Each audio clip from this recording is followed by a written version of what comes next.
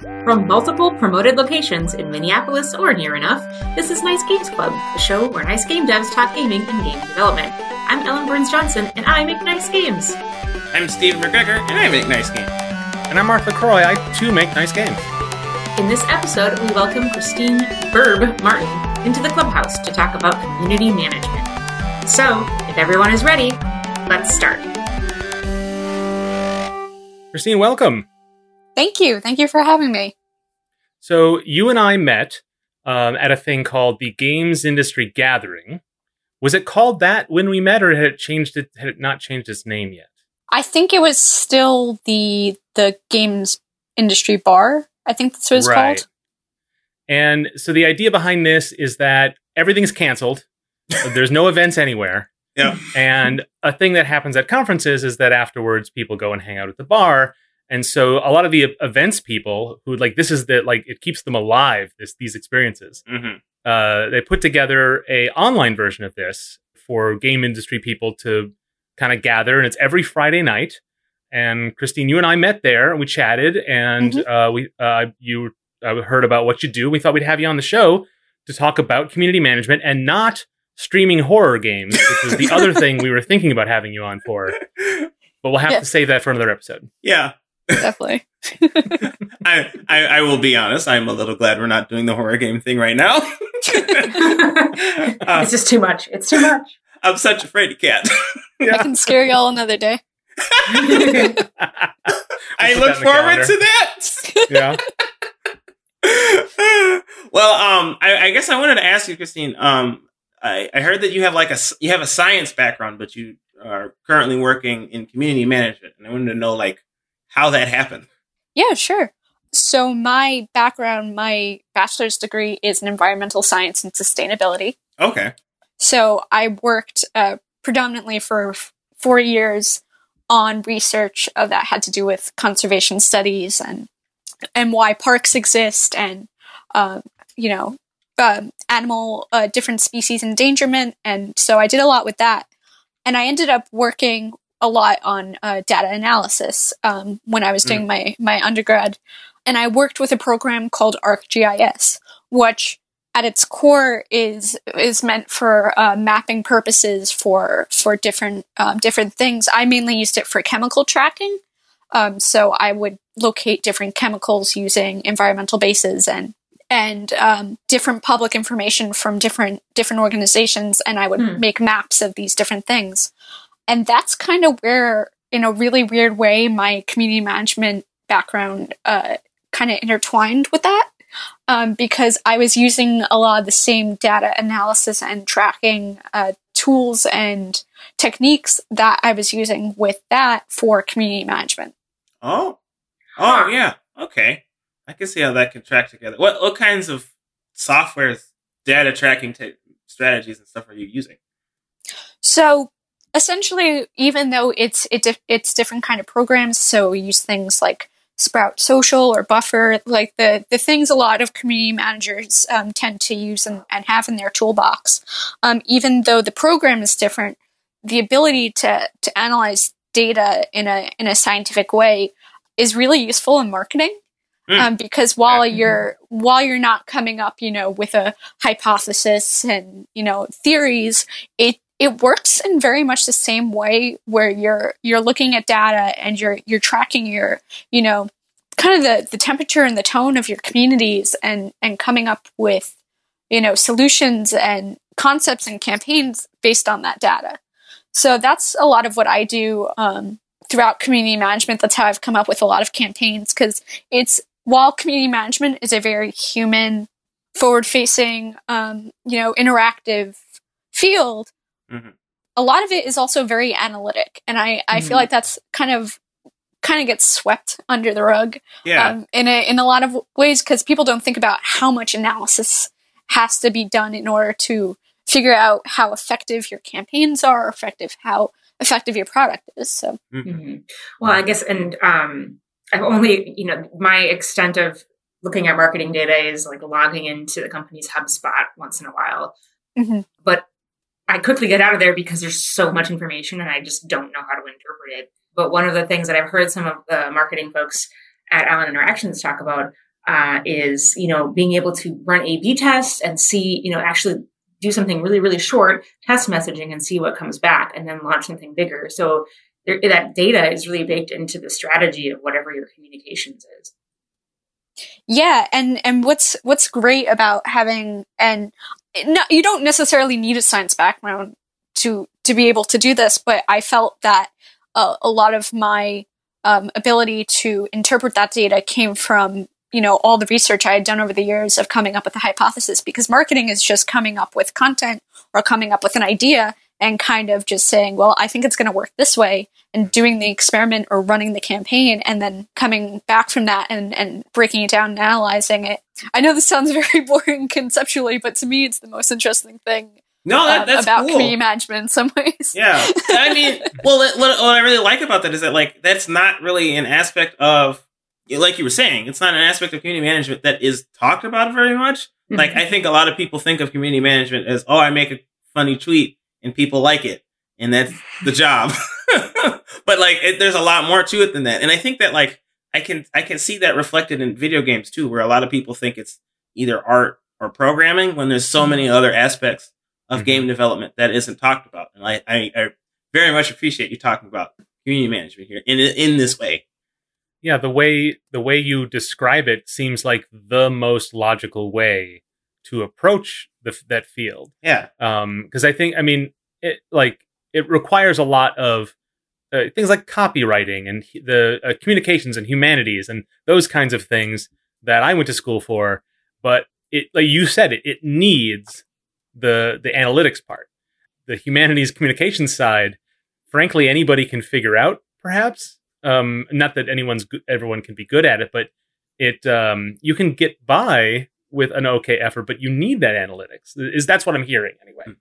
Yeah, definitely. And especially when you're presenting this information to a developer or to a stakeholder, they don't necessarily, not that they're not interested in the audience's response to it, but they always are more interested, at least in my experiences, in the data that backs that up. Mm-hmm.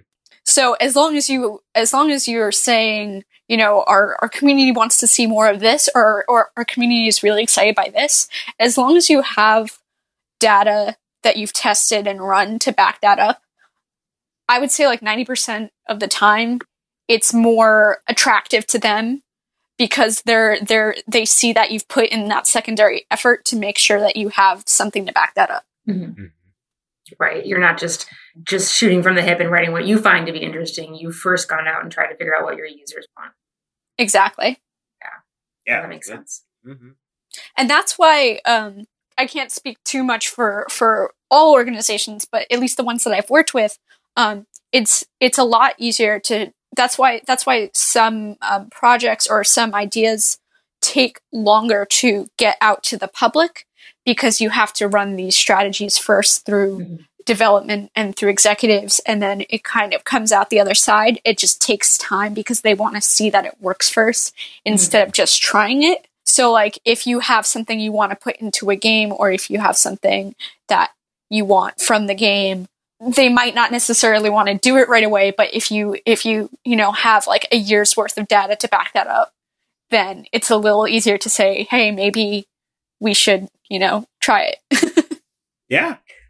Well, that's really interesting. And I'm not sure if this is delving too deep into the details at this moment. I know we have a lot of questions for you about different aspects of the practice, but you mentioned specifically just now that you'll have ideas, or someone will have ideas about things that could put into the game specifically. And those also need to be run through some of that kind of marketing oriented testing, or community oriented testing rather. So can you talk a little bit about that and what that means, and maybe some of your experiences with that? For sure. So I'm looking maybe for an example that I can talk about without delving too much into secret information here. But for example, if there's a ability in a game, this is kind of general, but I promise it has a backup premise. If somebody has an ability or a mechanic in the game that they really, really want, and they speak to you on a one-to-one basis, then you have a starting point for this idea. Mm-hmm. And then you can kind of gauge it with the rest of your community in a way that's either straightforward or maybe a little more vague, depending on how you as a community manager want to kind of bring it up. So you can kind of get some concept art from it, for example, and present it as, oh, we're just showing you some cool ideas that we have. But you're kind of also trying to gauge the community's reaction to this one thing that this person had mentioned. How many more people do you think would want this in the game, or maybe want this added to the game? So you're looking at that data, and then you can kind of show that to developers and kind of use it as either a turning point in development, or if you're still in the development process, sometimes it's a little bit easier to change, or if you're in early access or wherever you're in the process. Post game, it's a little more difficult unless you're planning on adding, unless you're a live product and you're adding DLC and things like that. Mm-hmm. But you're still able to go to, a developer or a partner and say, hey, somebody brought this up and we were able to present it. And it turns out a lot more people want to see this. Mm-hmm. So it's both a community and a marketing technique that I find seem to work a lot especially in the early access phases of finding out what people were most interested in. Mm-hmm. Yeah. And then you can also take that topic and you can go forward with it and kind of, so say you label it as like a theme or something like that. And then you can kind of gauge things in like the similar realm of that idea or topic. And you can kind of pitch other things based off of that and see how people react to it. And see if it was kind of just a one-off idea or if something else can come from that. So yeah, so this actually influence over the design, or it's information that helps people make decisions about the design and helps shape that development. Yeah, exactly. Oh, man, I wish I had that at work. That would be so valuable to just be able to know what your audience is looking for, or at least like hint at a thing and see if your audience is interested in that thing or not. Yeah, I mean, 2018 on, I worked on a early access game called Bage Quit with a studio called Bold Cut Studios. And one of the great things about working with that studio was how they use their Discord to affect development. So they actually have, and especially from early on, they've had this, but they have an ideas channel where people are just constantly pitching ideas to the developers. Mm-hmm. And because it's only a 2-man team, they can kind of just change things on the fly if they really want to. Mm. But so many really cool ideas have kind of come from the community as well as the developers' own ideas. Yeah. And if they put an idea into the game, or if they put a concept into the game, they actually test it with the community first, and they give them a first look at this idea, and then can base that data on how they should kind of change and tweak the whatever design or mechanic that they have in the game, which I think is really cool and is something that a lot of developers could really benefit from, especially in the indie space. Yeah, that's really cool. Yeah. Was Mage Quit an early access game? Yeah, so Mage Quit was actually, I believe it was greenlit when Greenlight was still a thing on Steam. Oh, okay. That was a long time ago now. Yeah, they've been in development or they've been around for a while. Okay. I believe they've been around, so it's I think they were around since 2016. Mm. But they were in early access for a bit because both of the developers also had full-time jobs. Right. Mm-hmm. Yeah. And the lead developer, I feel bad telling a story for him, but I've heard him. I was actually their community manager, so I've heard this story a lot. He actually he left his job last February to work on the game full time. So it's jumped from early access into full release. It did last October, but a lot of the early development early on, they built a community from the ground up, and they kind of built their community alongside their development cycle.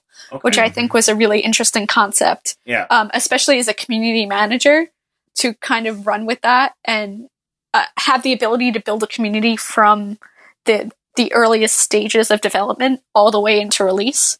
Because the community has kind of ebbed and flowed, and and changed over time, Right. but there are still a really big core amount of players that we've had that have stuck with the game throughout that time, kind of evangelized it, which I think is a really cool thing to see.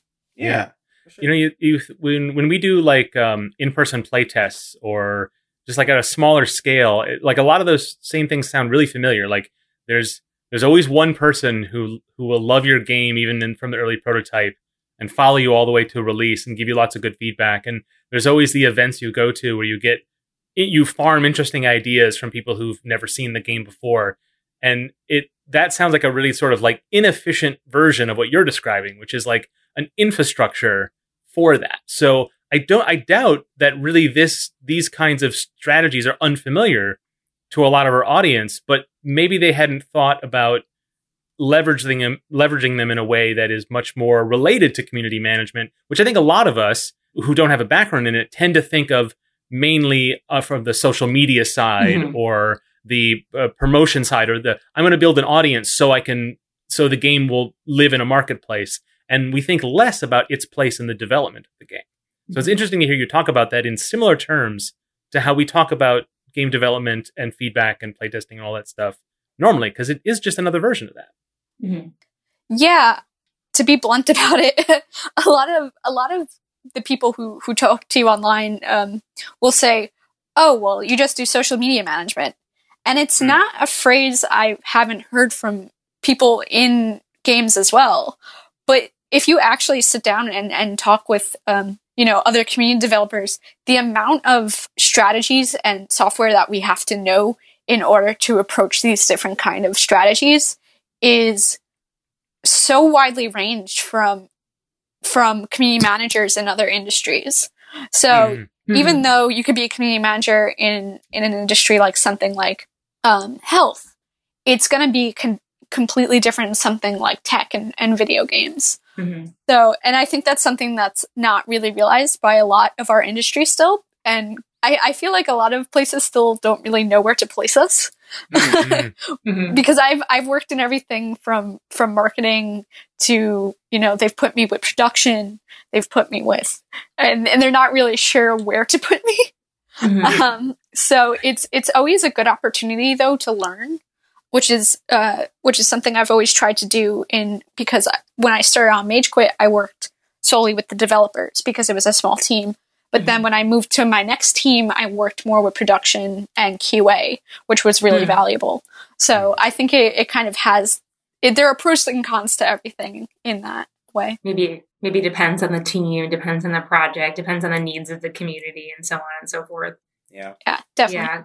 It definitely sounds like what you're describing sounds a lot more to me like product ownership or product development than, like you said, social media management. I mean, there's an aspect of that to it, but the larger practice is more about making sure the product is aligned with what the customer needs, which is really dry. And I just feel like I shouldn't be using that language on the Game Dev podcast, but you're going to spend all this time making this thing and you want people to play it.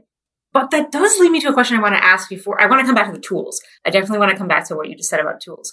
But I want to come back to the topic of Mage Quit specifically and ask what you observed for the developers and how they made decisions that balanced their vision for the game and what they were hearing from the community about what they wanted for the game.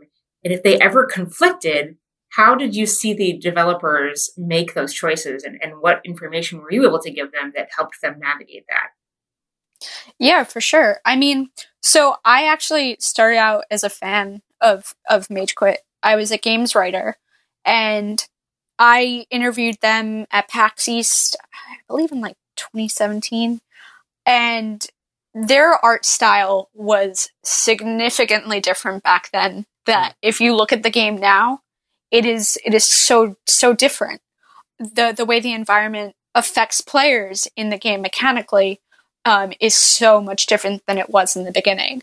Yeah. Even just a year and a half ago, they completely changed that. And I think a lot of that feedback was things that they were hearing from the community, from people at conventions, even before I joined them as a community manager. So they were already doing the things that they needed to do in order to receive this feedback. I think when I joined them, I was able to analyze things a little differently and work with them in that way. But I was also helping them with other aspects of marketing that they needed in terms of maybe PR work and social media management, like you were saying. Those are very important aspects of community management as well, especially in smaller studios. But to speak to your question more, when they were looking at things like adding keyboard access to the game, there was definitely a lot of back and forth conversation between the developers and the community on how that should look and how that should work. Because the Mage Quit in particular, at least to someone like me or to someone who's very naturally uses a controller, the game feels natural when you're using a controller. Mm-hmm. But when you talk to somebody who works on keyboard, mouse and keyboard, it's more natural to them. So having that conversation around a game that was, controller based for most of its life cycle and then moving into something else was definitely a back and forth conversation between the developers and the community. And it was definitely a challenge for them, at least from my perspective, of how they were going to work with the community on kind of solving that problem. Because so many people had so many different answers on what they wanted to have. And they did obviously want to give the community as much accessibility as possible. That's been a big part of their design, but that definitely was an issue that took a little more tinkering than adding an element or something like that. At least from the community, working with the community standpoint. That's good. I think that's great. I didn't know that you were also a fan of Mage Quit beforehand, so like you got to use that enthusiasm to help develop the game, which is really cool. Yeah, it was. So it's kind of an interesting story with that. I played it, I reviewed it. I like the interview is. I used to work with an organization called Gaming Access Weekly, so the review is still out there of my first review of the game. Oh, we should find that. Yes, we should.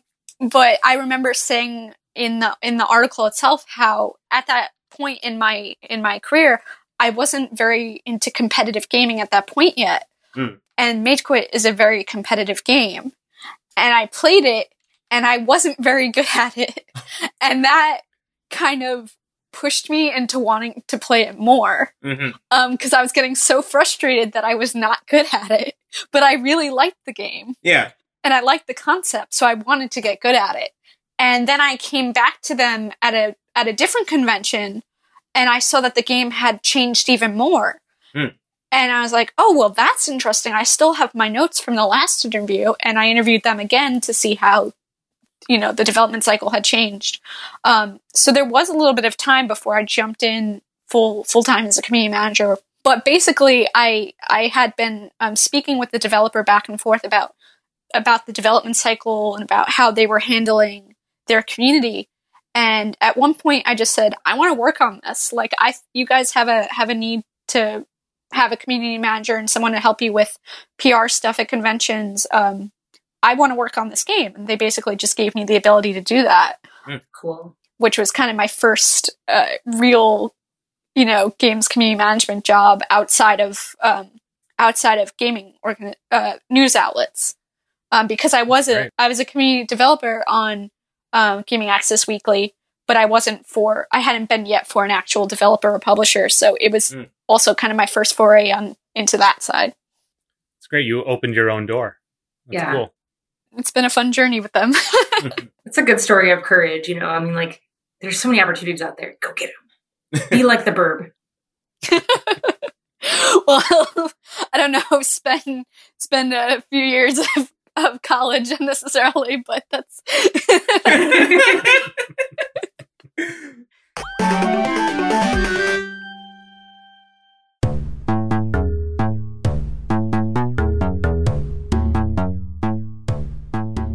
Hey team.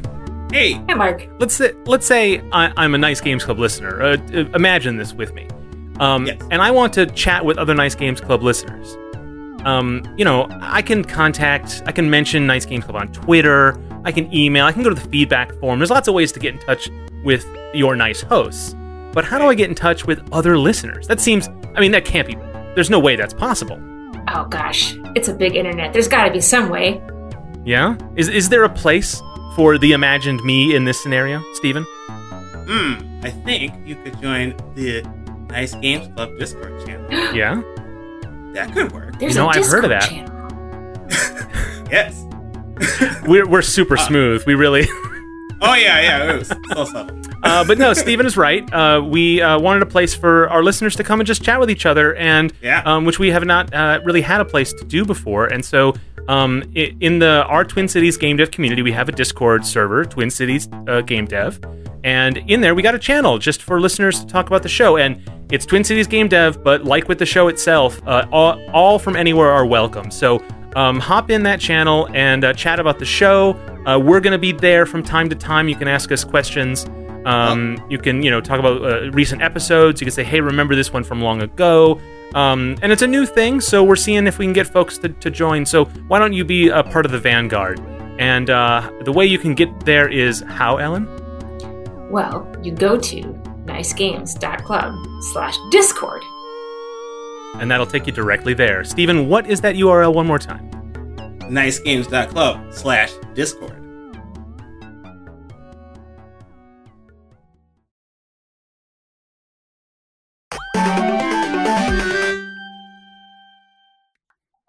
Well, I want to ask about tools too. So I'm gonna ask about tools first, and then I want to ask about skills, and maybe some not necessarily academics, because there's some weird times right now, and whatever. We'll get to that again. But you mentioned that there's this huge range of tools and software that you're using to take a look at the data and analyze it and get up-to-date information. So can you explain, or maybe kind of list off some of the ones that you use and how you use them? Sure. So at the core, we as community managers have a lot of third-party software that we use in order to analyze data, such as Sprout or Agora Pulse or Buffer or Hootsuite. It really depends on what your needs are as a community manager, and also what your organization is working with already. So you may be working with a completely different set of tools when you move from one job to the next. Yeah. But at its core, it is basically the same information that you're looking for. Things like link clicks, or how many times something was retweeted or liked or something, how many times something was engaged with, how much your piece of content or your campaign was engaged with. So there's so many of those little pieces of information that you can use on a larger scale. And then you break things down into groups of content. So groups of tweets or groups of Facebook posts or Instagram posts, whatever you seem to be working with. And not every community manager does it the same way. I definitely have more of an analytic brain. So I tend to look at things a lot more analytically. But somebody else who may not work in that way may look at something a little more creatively. And not that hinders or is a wrong way to do it. It's just how they work. And if they can do it effectively, it's just another method of technique for them that they can have in their toolbox. I look at community managers like Victoria Tran from KitFox Games and Harris Foster from Finji. I look at the content they put out, and maybe it's not always necessarily, more technical writing, but it definitely gets their community engaging with them, which is, the most important thing in community management is how your community is engaging with you.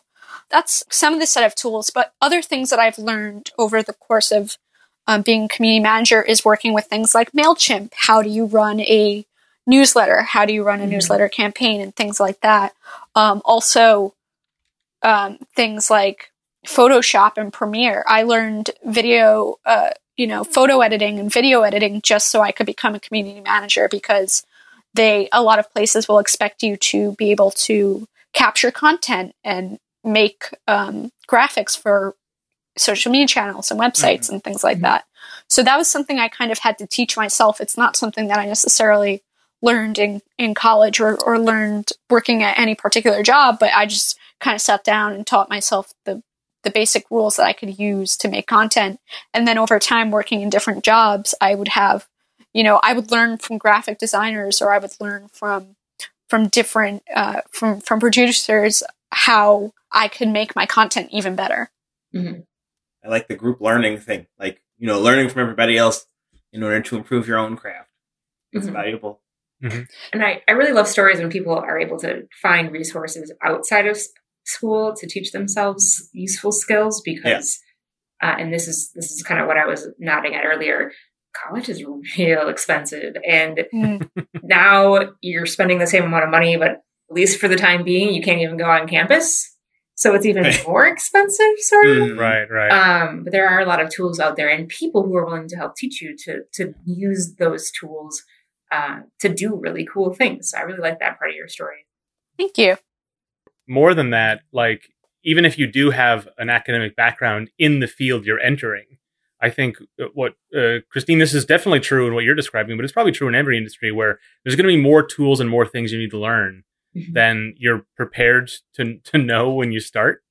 Oh, definitely. So being open to like all those different sort of suites of tools, you're not going to use each one of them on each job, but you need to know all of them so you can be prepared for any job, which is sort of interesting. So what I want to ask you about that is especially when you're a small team, you have to choose where to allocate your resources. So I think you've done a really good job of explaining why it's important to know how it all works.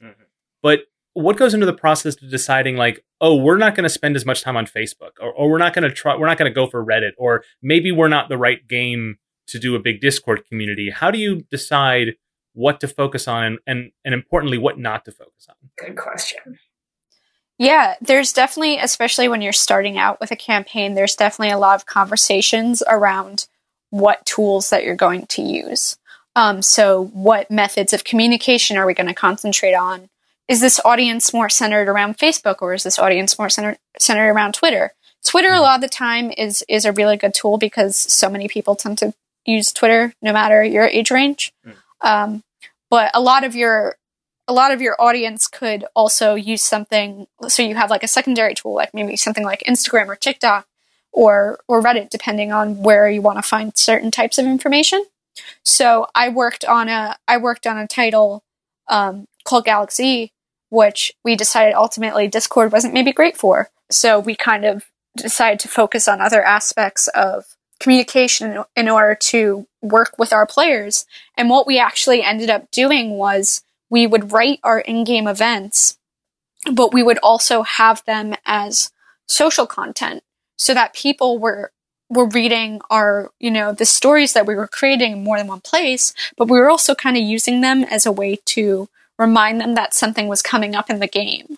So it was a really interesting experience there to see how many people engaged with our content on social and in the game as well. It really just depends on what you as a team feel like you need to focus on. And sometimes you come up with a marketing strategy or marketing plan, and it completely changes halfway through. You completely decide, well, we want to add this, or we want to kind of step back from this. And so it's constantly altering what you're doing, looking at the information and coming up with new concepts based on that information. Yeah. What I like about that is the example you have about the social content feeding into the in-game content. It sounds like whatever you do, whatever strategy you have, any techniques you could have to not duplicate work, you should take it. That's what I'm hearing. Because I think that's a lot of people struggle with, is like, even with your own personal brands or whatever, or social media presence or anything, like, it's hard to write the same funny joke in all the, or whatever. And so you don't. And so for an actual, in a professional environment, like, you got to find ways to optimize that stuff. And so it seems like I hadn't considered that, having in-game content tie really directly with your social content. But of course, I mean, just the way you describe that connection between development and community, it naturally follows that you'd want to do that.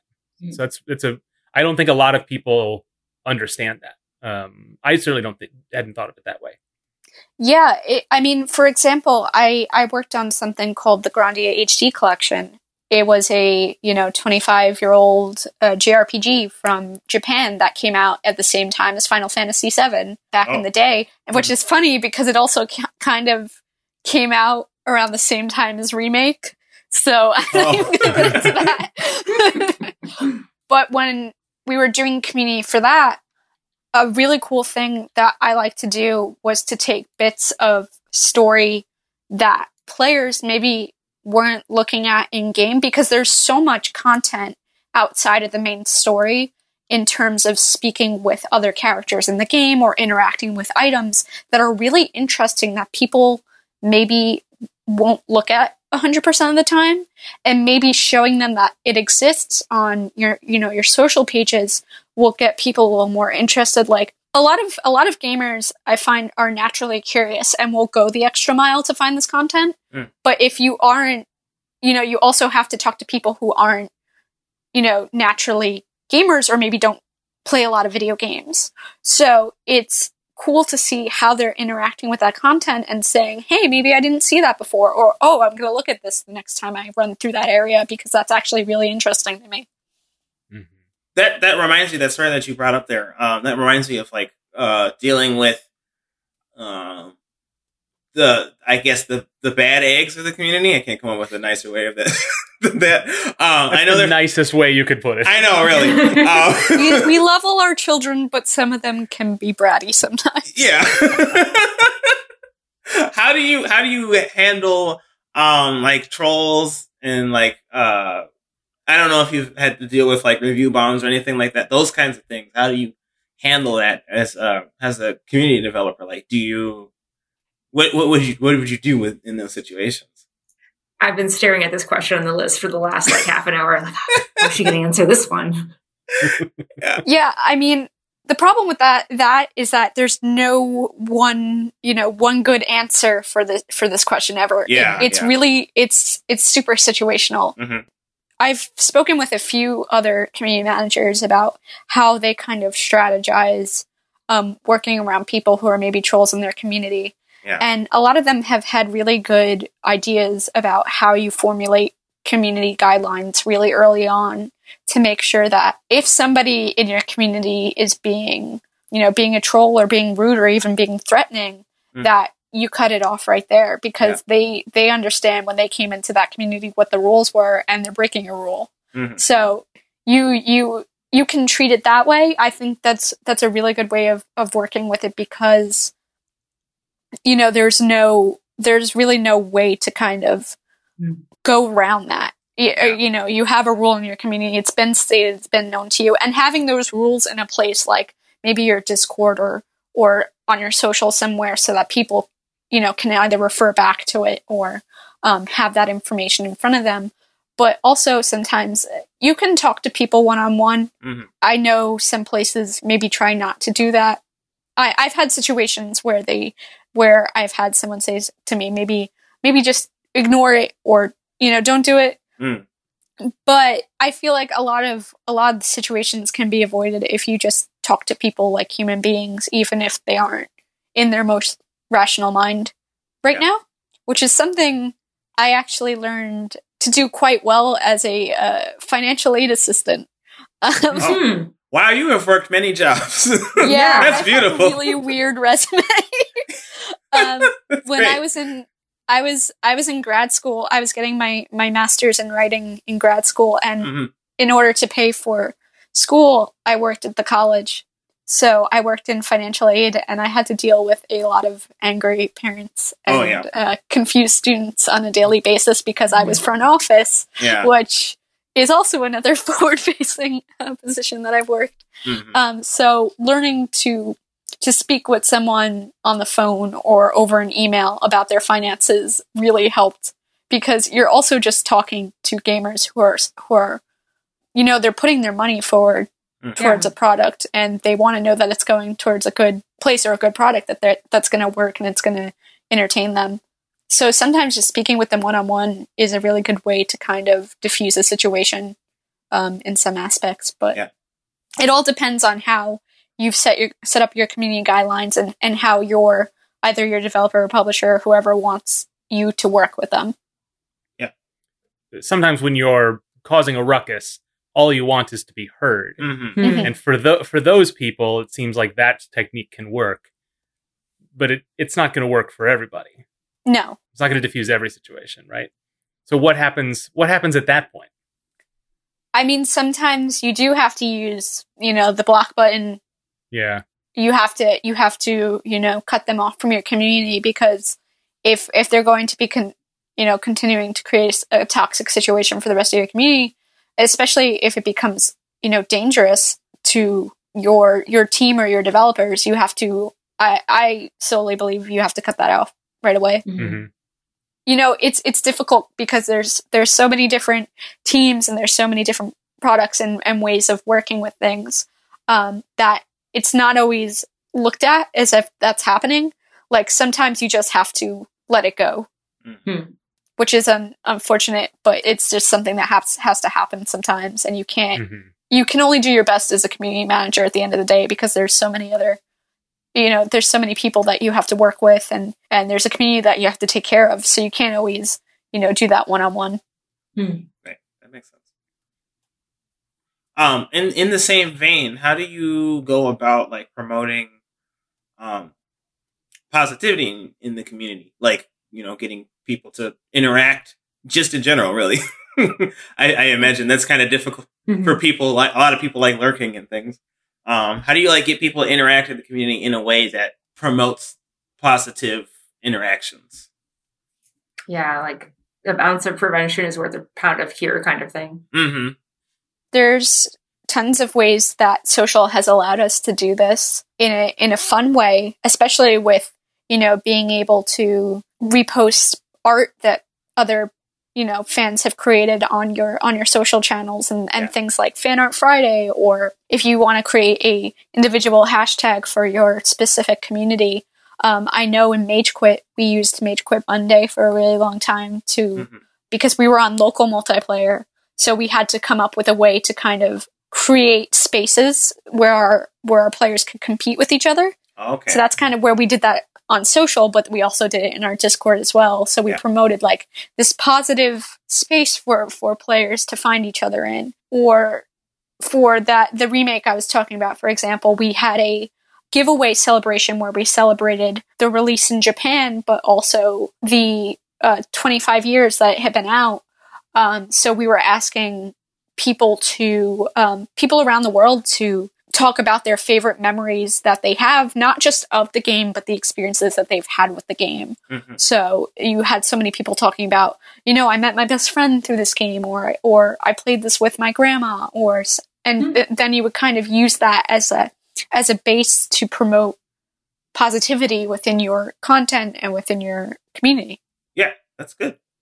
Right. So not just like, hey, let's all say nice things. Yeah. It's actually providing something of value that can encourage that positivity. That's that hook, right? That'll get people not just talking, but actually sharing and experiencing and some real interactions, right? Not just likes and comments. Yeah, and on the day-to-day, it's important to engage with your community, but in the long term, I think it's super important to promote positivity.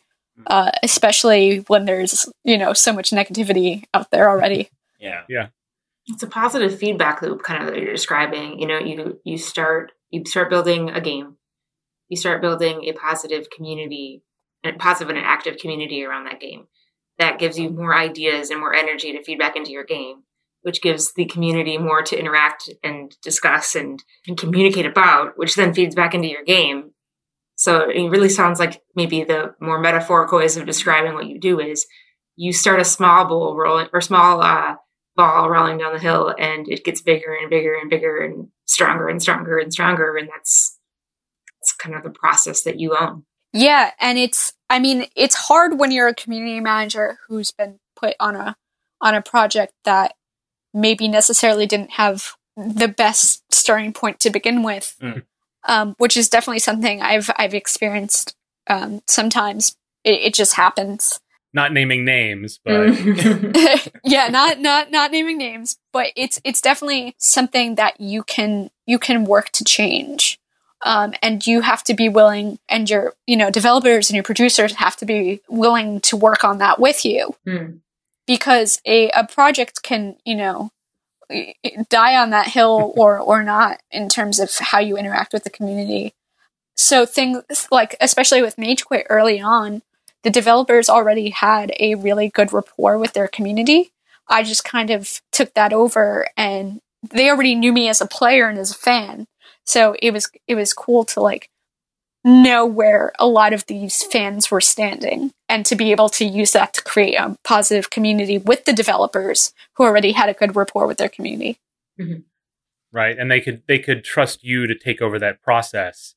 And so that sounds like a really perfect scenario. But what happens when you have working with developers who are maybe a little more protective of their vision, a little bit less flexible to community feedback? How do you know how do you manage that, that connection between community and developer, not just when there's conflict, but when there's just resistance to the process entirely? Unfortunately, in terms of community managers, it feels like a lot of the time we're kind of at the bottom of the totem pole there, depending on how big of an organization you work in. Like with Mage Quit, I always felt like I had 100% line of trust between me and the developers. And like you were saying, how do you kind of, work with someone who has a little more secrecy to their vision? But it's really just trying as hard as you can and doing the best work that you can as a community manager. And if, a developer or someone decides to kind of push back on that, it's kind of meeting them in the middle. Mm-hmm. Unfortunately, that's not always the best situation to be in, and it's not always gonna, it's not always gonna be a great situation that you work in. But you just have to try and be. You have to look at your position as a community manager and say, I can do what I can do here. Yeah. I will try as hard as I can to communicate this to partners and to developers and whoever, but it's not always going to be 100% all the time. Yeah. Because that's just how life is. That's not, that's not just this industry. That's any industry that you work in. Mm-hmm. Yeah, you do your job, and then it's up to them to follow through on their responsibilities. Mm-hmm. Exactly. And all you can do is just keep doing that job. So there's only so much, especially with the way people think of community management as being outside or under the development hierarchy. So hopefully that changes. Mm-hmm. I have to give a lot of credit to my fellow community managers, because when you're in college, or at least when I was in college, they didn't really talk about a lot of these positions like community manager or, PR or a lot of the stuff that's on the marketing side, but even on the development side, things like production or things like graphic designer. Like those things weren't really talked about when you go to a non-video game specific college. Right. So I didn't know a lot of these things existed until I went out and did conventions and spoke with these teams. So I was kind of lucky in that way. And a lot of people don't have that position, unfortunately, to be in where they can go and do that research themselves. So I'm hoping that that kind of changes in the way that we look at different positions in the gaming community and kind of be more vocal about them. But it's a constantly evolving industry too. So these positions are always, being updated or created or changed in the way that we approach them. Yeah, and I wish that, like I was saying before, and like you're saying now, I wish more people knew it, because, well, if somebody is interested in pursuing game development, and they don't feel like they have the desire or skills to either do art or programming, there's so many other avenues that you can access making games without just having to do those two things. And I just wish that more people had a better understanding of it, especially because, it sounds to me like Mage Quit got a lot of value from your relationship with them. And I think that that relationship can provide a lot of value for other smaller games or large games, frankly. I don't think it gets enough attention. And if it got more attention, then more people could be aware of it. More people could benefit off of that knowledge. Mm-hmm. Exactly. Mm-hmm. And maybe more developer groups would consider their community managers as partners in the practice of developing a game. Yep. Mm-hmm. Which sounds like it would make your job easier. Yeah, I mean, looking at Mage Quit, I 100% believe that they could have done what I was doing, even if I hadn't stepped in. Mm-hmm. They're a really good team, a really dedicated team too. But I think that me being there definitely helped them look at things a little bit differently. Yeah. Because I had conversations with other developers and, kind of brought that viewpoint when I was working with them. Mm-hmm. So it's not just that we need to be, like you were saying, it's not that just we need to be known, but I hope that the relationship between, community management and marketing development will evolve over time to be more cooperative and more collaborative. Yeah. I hope so too. So Christine, where can people find you on the internet? They can find me on Twitter at The Smallest Burb. They can also find me on Twitch, also The Smallest Burb. I stream horror games and Mage Quit. I am a competitive Mage Quit player. Go House of Crows. That's my team that's playing this week. Cool. And they can. I'm also an organ donation advocate on my channel, so they'll see me doing that as well. And yeah, that's my stuff. Awesome. Well, thank you again so much for being on the show. Really appreciate it. Thank you for having me. Yeah, and we'll have you back to scare Steven with stories of horror games. I look forward to it. I won't be on that episode. We're going to have to surprise Steven with the episode itself. Steven. It's the horror. Yeah. Okay. No. I'll have to bring video clips next time. Next time I'll have my good computer that I can record on. The episode will just be us recording Steven's reactions as we force him to watch your stream. Bonus content, right? Yeah. Exactly. We've been meaning to start that Patreon. Now we know what we can put there. You want to see more screams? Pay $1 for a Patreon. Right. More streams with screams.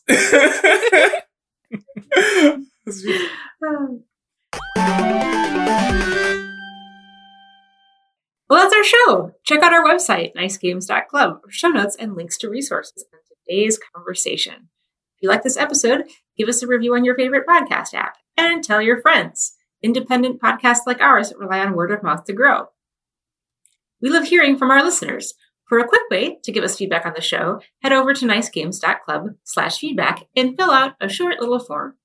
You can also get in touch with your nice hosts on Twitter at Nice Games Club, where I always laugh at this point because it's always funny, where Dale tweets about game dev resources and attack mode puppies. Or you can email us through contact@nicegames.club. Ask us questions, suggest topics, or just say hello. So until we start again, remember to play nice and make nice.